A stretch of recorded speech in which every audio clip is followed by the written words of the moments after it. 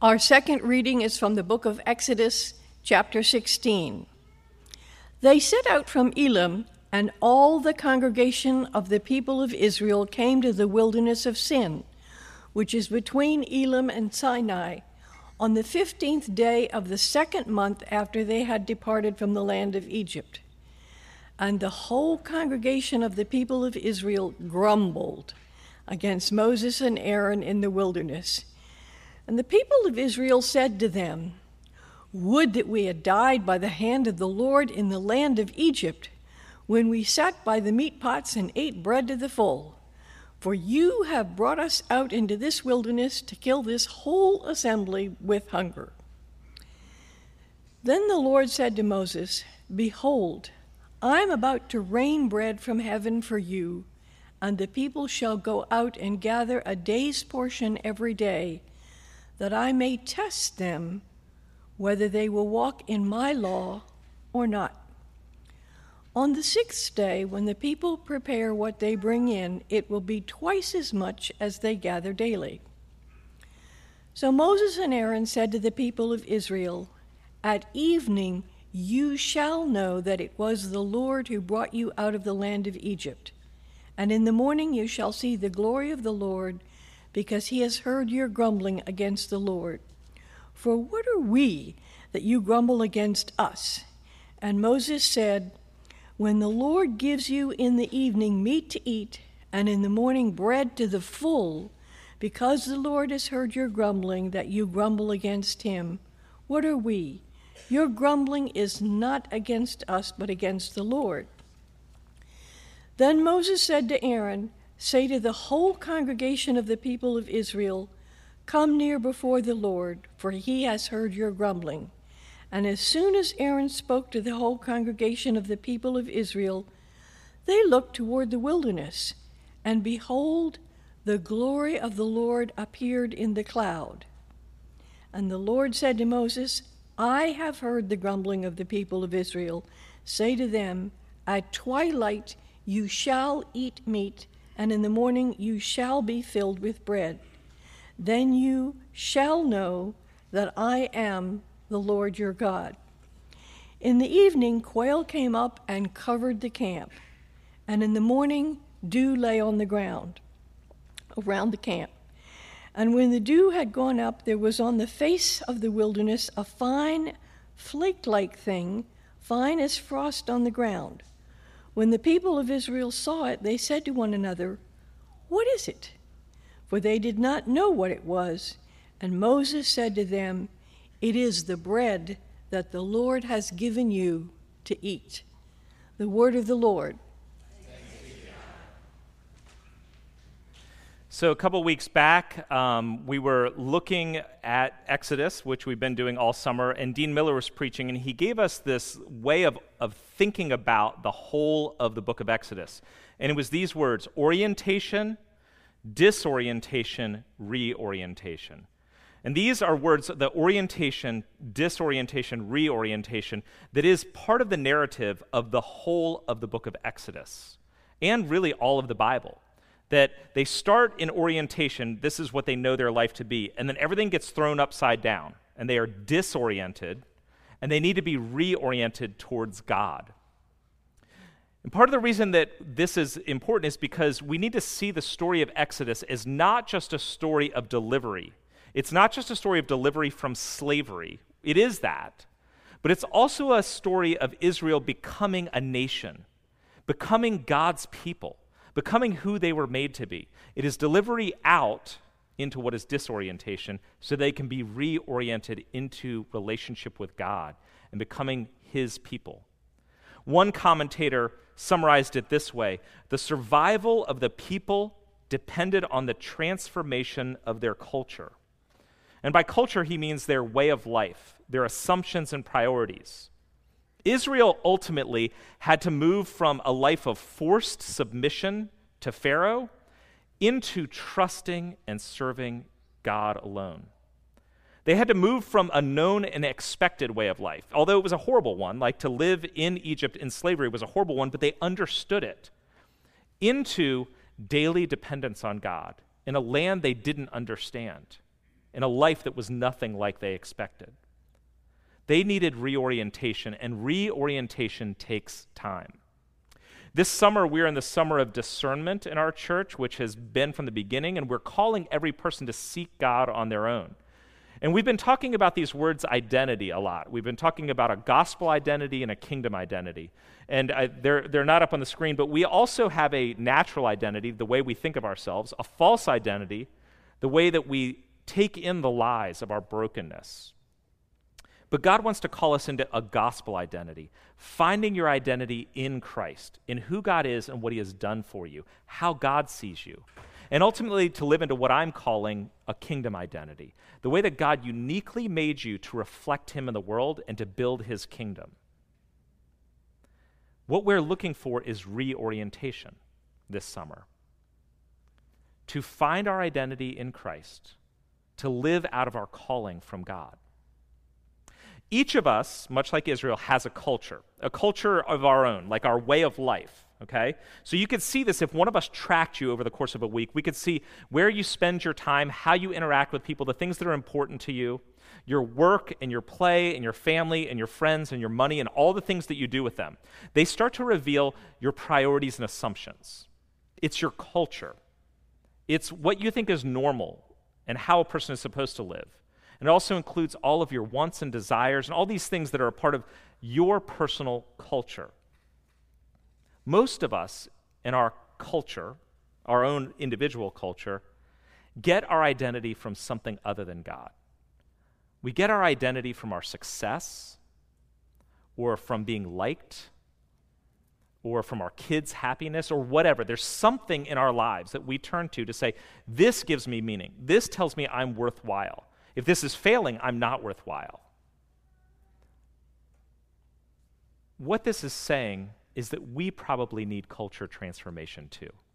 We need to move into disorientation and ultimately reorientation. And that's why we've been using this daily devotional, although it's really sort of a weekly devotional, to guide you through scriptures, Psalms and Exodus, but also to encourage you to seek the Lord on your own, to listen to how God would speak about you, to give you affirmations of your gospel identity and maybe even your calling in your kingdom identity. And I'm going to read some of the words that people have heard in the midst. They've shared them on listen@christchurchvienna.com or in some of our hearing or learning to listen gatherings or events. So here are things that people, as they were seeking God, got encouragement from God, okay? So they would seek in silence, and God, what do you want to tell me? One person said they heard from God, you are my child. You are beloved, another person. You are my light. You are my hero. You are my daughter. You are my son. This is their gospel identity. Different people hearing the encouragement of how God sees them in Christ. Others shared these words or phrases, do not be afraid. Do not fear. Rest in me. Wait for me. Trust me. These phrases, these words sound like God, speaking into people's lives who've been seeking him, getting the encouragement that God is for them. He loves them. He is with them. Some people have even had words or phrases that aligned with a kingdom identity, a calling.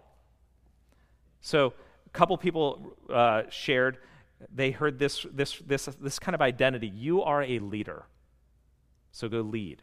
You are my cultivator. You are a witness. You are an encourager. You are a caregiver. This is a kingdom identity, something you're called to live into. But we don't often live on that basis. We don't often live on the basis of you are loved, you are a child, I care about you. We don't often live leaning into God saying, I do not fear, I will rest in the Lord. Or living out of our kingdom identity, that calling as cultivators or encouragers or caregivers or leaders. Like Israel, we too need reorientation to become the people God made and called us to be.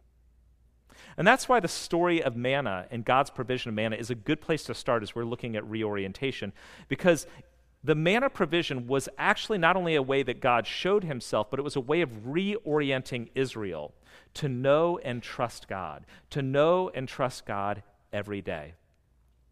So the setup is Israel's in the wilderness. And according to the story, they've been out of Egypt for several weeks, a couple months. And you have to think about what's happened in their lives, okay? You're the Israelites. You have been delivered from harsh, brutal slavery in Egypt into a harsh, brutal desert wasteland. You have not moved from a bad thing to a good thing. Like the expectation is that you move from slavery to a promised land, right? They move from slavery to a wilderness. Their circumstances, if you looked around in that world where there is a wasteland and a wilderness, basically meant it was uninhabited and probably uninhabitable. There's no water sources. There's no regular food sources. These are hopeless circumstances. The only way they could survive is to completely depend on God, which was not their normal culture. You know, our view is God delivers you from bad things to good things, right? If something bad's happened in your life and he kind of brings you out of it, the next thing should be a good thing. Hey, we just got brought out of slavery and now the promised land. But it doesn't always happen that way. What happens if our lives go from one bad thing, even as we're seeking and following God, into another bad thing? Well, what happens is we grumble. But thankfully, the Israelites did that too. Let's look at what they did here in verses 2 and 3. It's fantastic wording here. And the whole congregation of the people of Israel grumbled against Moses and Aaron in the wilderness. And the people of Israel said to them, "Would that we had died by the hand of the Lord in the land of Egypt, when we sat by the meat pots and ate bread to the full." I mean, that's all we did all day long. "For you have brought us out into the wilderness to kill us, to kill this whole assembly with hunger." Now, the Bible is filled with complaint against God. David in the Psalms complains at God. Things are not going his way. People are hunting him. He's almost going to die. David comes to God and says, "You have made promises to me, God, where are you?" But in David's complaints, it's not grumbling the way this is put down. His complaints are directed at God because he knows the nature and character of God, the promises of God, and he does trust God. He's just angry. He's upset. And God says, "Bring your anger to me. Bring your upsetness and disappointment to me. I can take it." And sometimes in your prayers, you need to do that. But what the Israelites are doing here is not that. Rather, they are accusing God. They're accusing God. This is functionally a legal case being brought against God.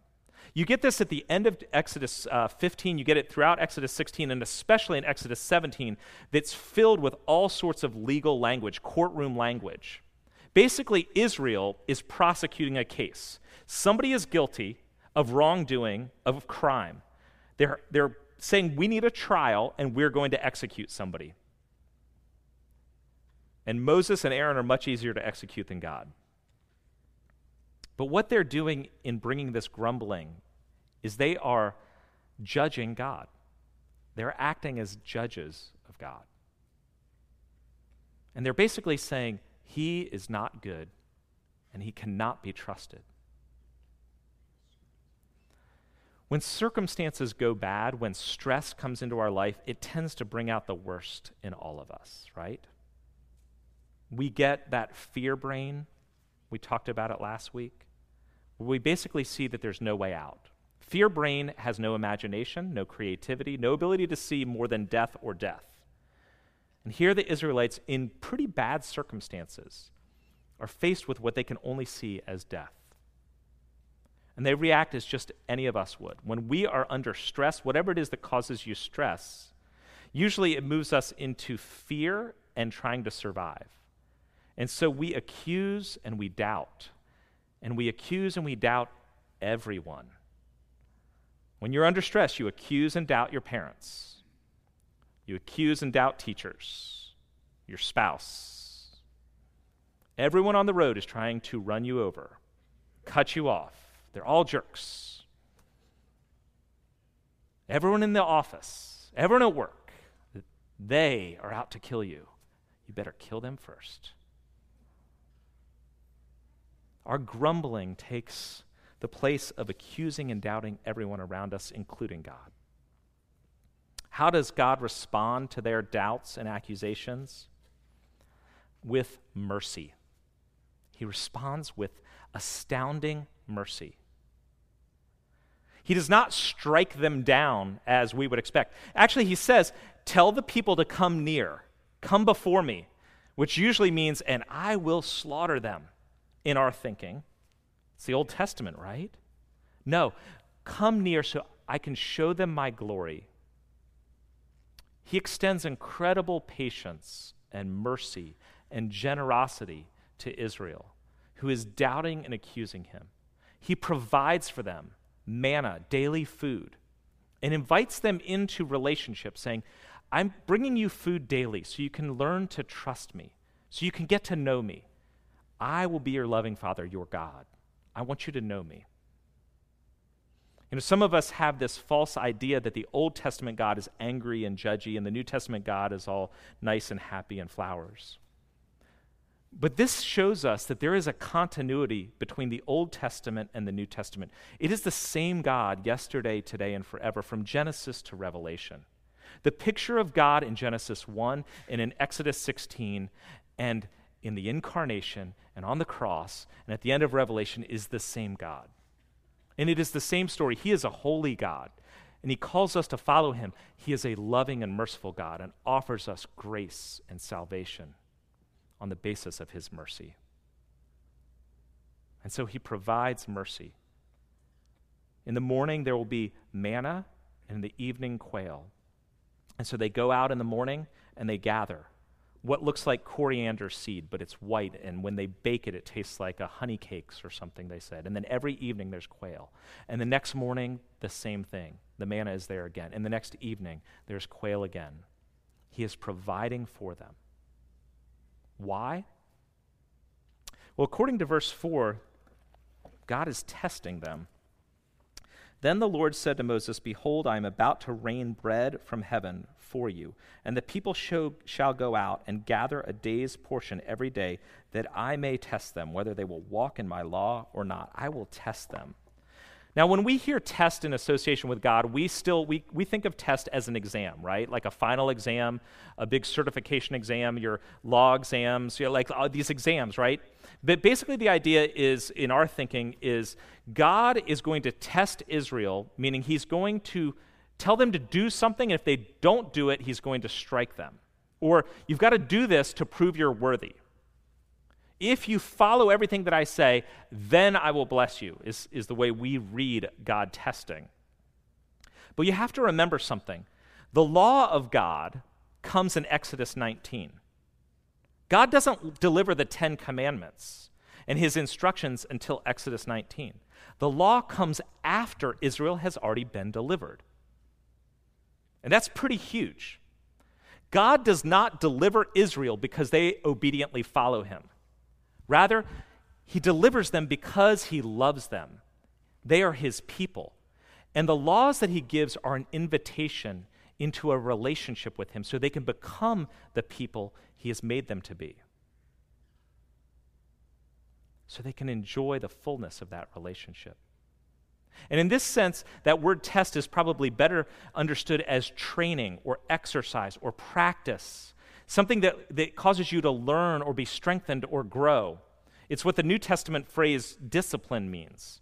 It's exercises and practice that strengthen you. A year and a half ago, I went into a building that I don't like to go into if I can avoid it, and a guy that I barely knew knocked me out and stabbed me in the knee with a knife. Now, others call that ACL surgery, but that's functionally what happened. You go into a building you don't want, and a mostly stranger knocks you out and stabs you in the leg. Now, if you get stabbed in the leg and knocked out, you don't feel well for a couple of days. And in fact, in the recovery process, I had an unusable leg.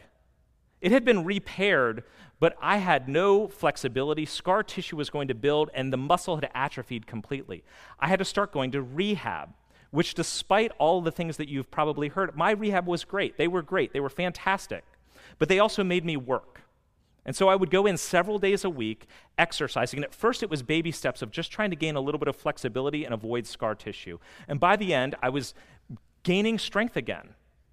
It was a lot of daily work and every other day work at the rehab place. But the point of that daily strengthening was so that I would gain freedom again. I could have avoided doing all of that, and I would have been left with a leg that didn't work the way it does today. That daily practice, strengthening, was testing in the way that this is talking about, to give me freedom because of the strength. Similarly, there's just kind of another way of thinking about this is one of my favorite artists, musicians, is the Avett Brothers. They're kind of a folk, indie sort of band. I saw them play at Wolf Trap recently, and one of the things about the Avett Brothers is they're actually brothers, okay? They're both musically talented, but they've been playing together their whole lives. So they take musical talent and they take a relationship that has been cultivated through several decades of friendship and playing together, and brotherhood and playing together, and friendship and playing together.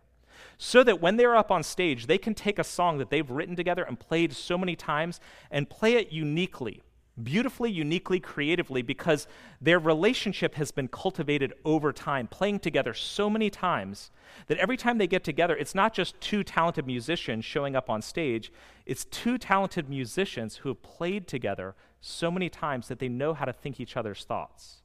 They know how to play off of each other. They know when to come in and when to pull out. They know how this music can sound and be created anew every night.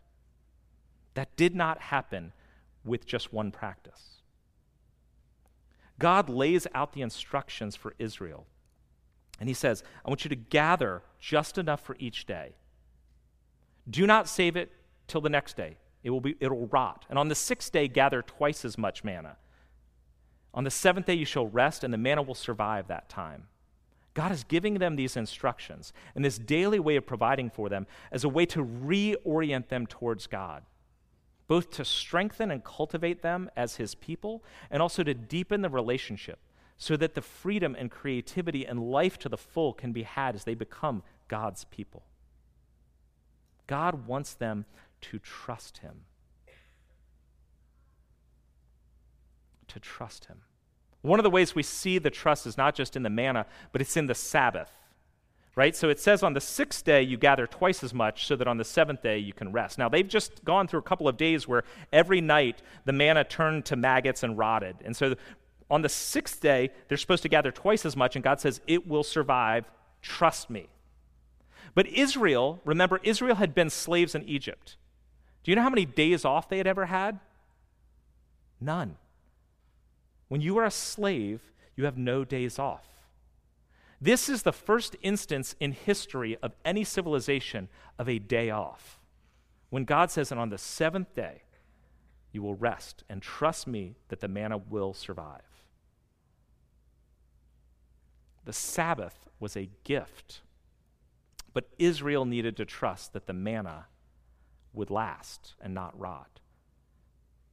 And they needed to see that even the thing like the Sabbath was a gift, a day of rest in me. To trust God is to see that even his commands are a gift and not a burden. We see the laws of God as chains, constraining us from doing what we want, God trying to keep us from being happy. But when God says, honor your parents, or love your enemies, or keep sex within the confines of marriage, or forgive those who offend you, or give generously and care for the poor, or die to self, these are not chains to constrain us from happiness. These are blessings and gifts. But we need to trust God in that, to believe that following him is the fullest life we can possibly have. And as we walk in trust and obedience, we get to know God. That's ultimately what God wants. He wants his people to know him. We see this in verses 9 and 10 and verse 12. When the Lord invites Israel to come near so that they can behold the glory of the Lord. And verse 12 says, I have heard the grumbling of the people of Israel. Say to them, at twilight you shall eat meat, and in the morning you shall be filled with bread. then you shall know that I am the Lord your God. Then you shall know that I am the Lord your God. God, throughout Scripture, wants us to know him. Here he provides his presence. He provides his presence in the pillar of cloud that leads them, and also in this particular story, he appears in his glory. But think about how God also provides his presence for them. Every day, he provides manna, a visible and edible, tangible reminder of God's presence with them. It was daily provision. God with them.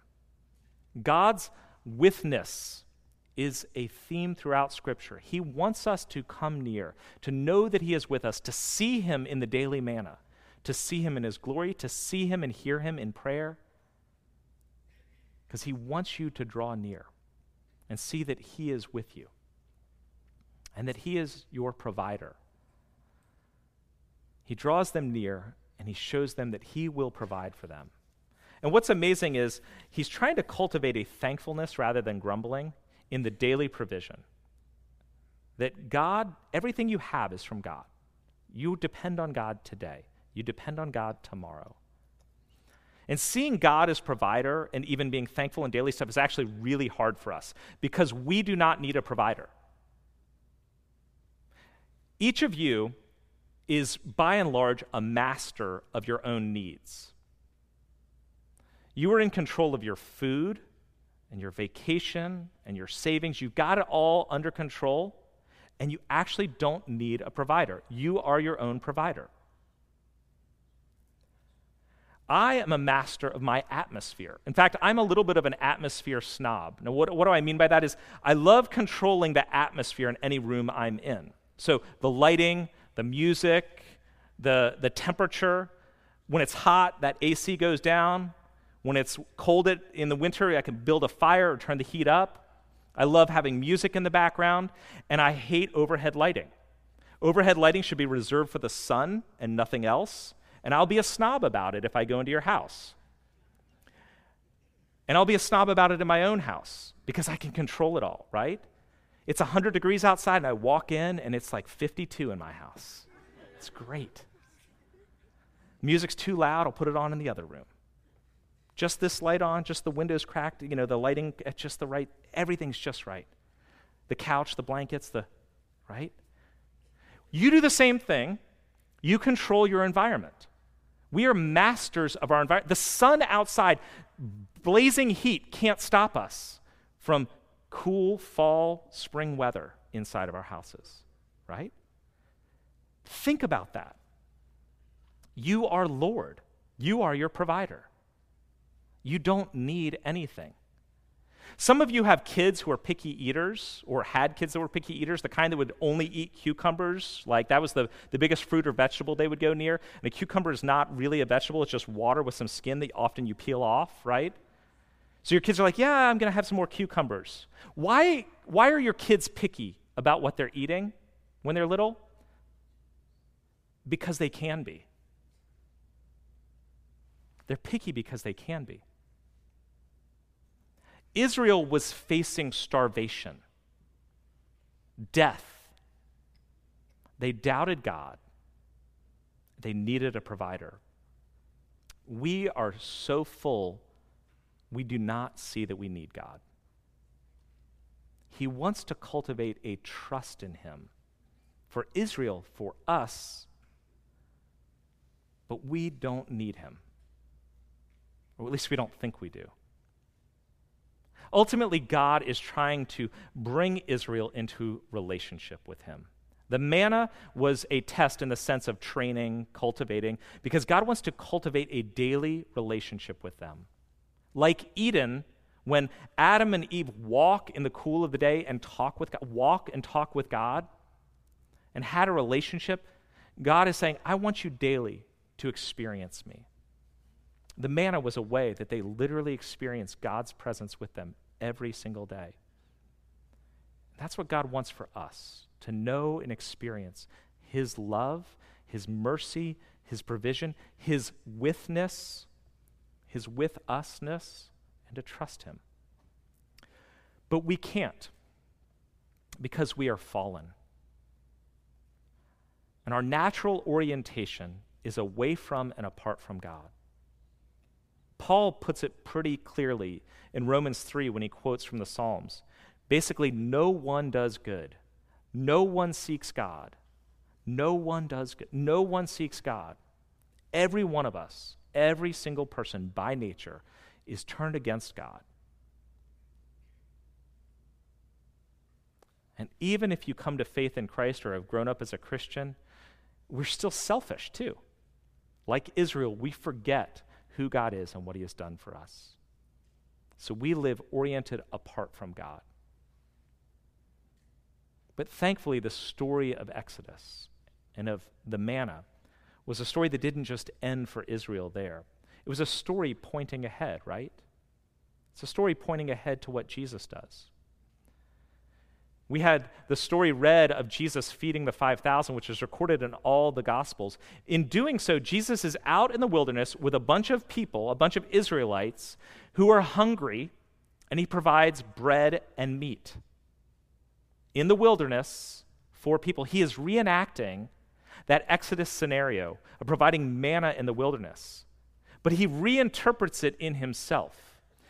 In John 6:35, Jesus says, After feeding the 5,000, he tells the people, I am the bread of life. Whoever comes to me shall not hunger. Whoever believes in me shall never thirst. Jesus is saying, Moses and the manna and all that the Lord did was pointing to me. I am the one who delivers you from bondage, but bondage to sin and death. I am the one who enables you to be brought near to God. I am the manna you need. You need me more than you need bread or water. Literally, you need Jesus more than you need bread or water. Who are you becoming? What is the trajectory of the orientation of the culture of your life? It's seen in the daily choices and actions, the motivations of your heart. You are either on a trajectory Godward or the opposite. God wants us to be transformed, to have an identity that is found in Christ and how God uniquely made and called you. He wants you to know him and his love. But to do so, we need to trust Jesus, to recognize we need to be radically reoriented on a daily basis, and to draw near each day and be fed by him, filled by him. Let's pray.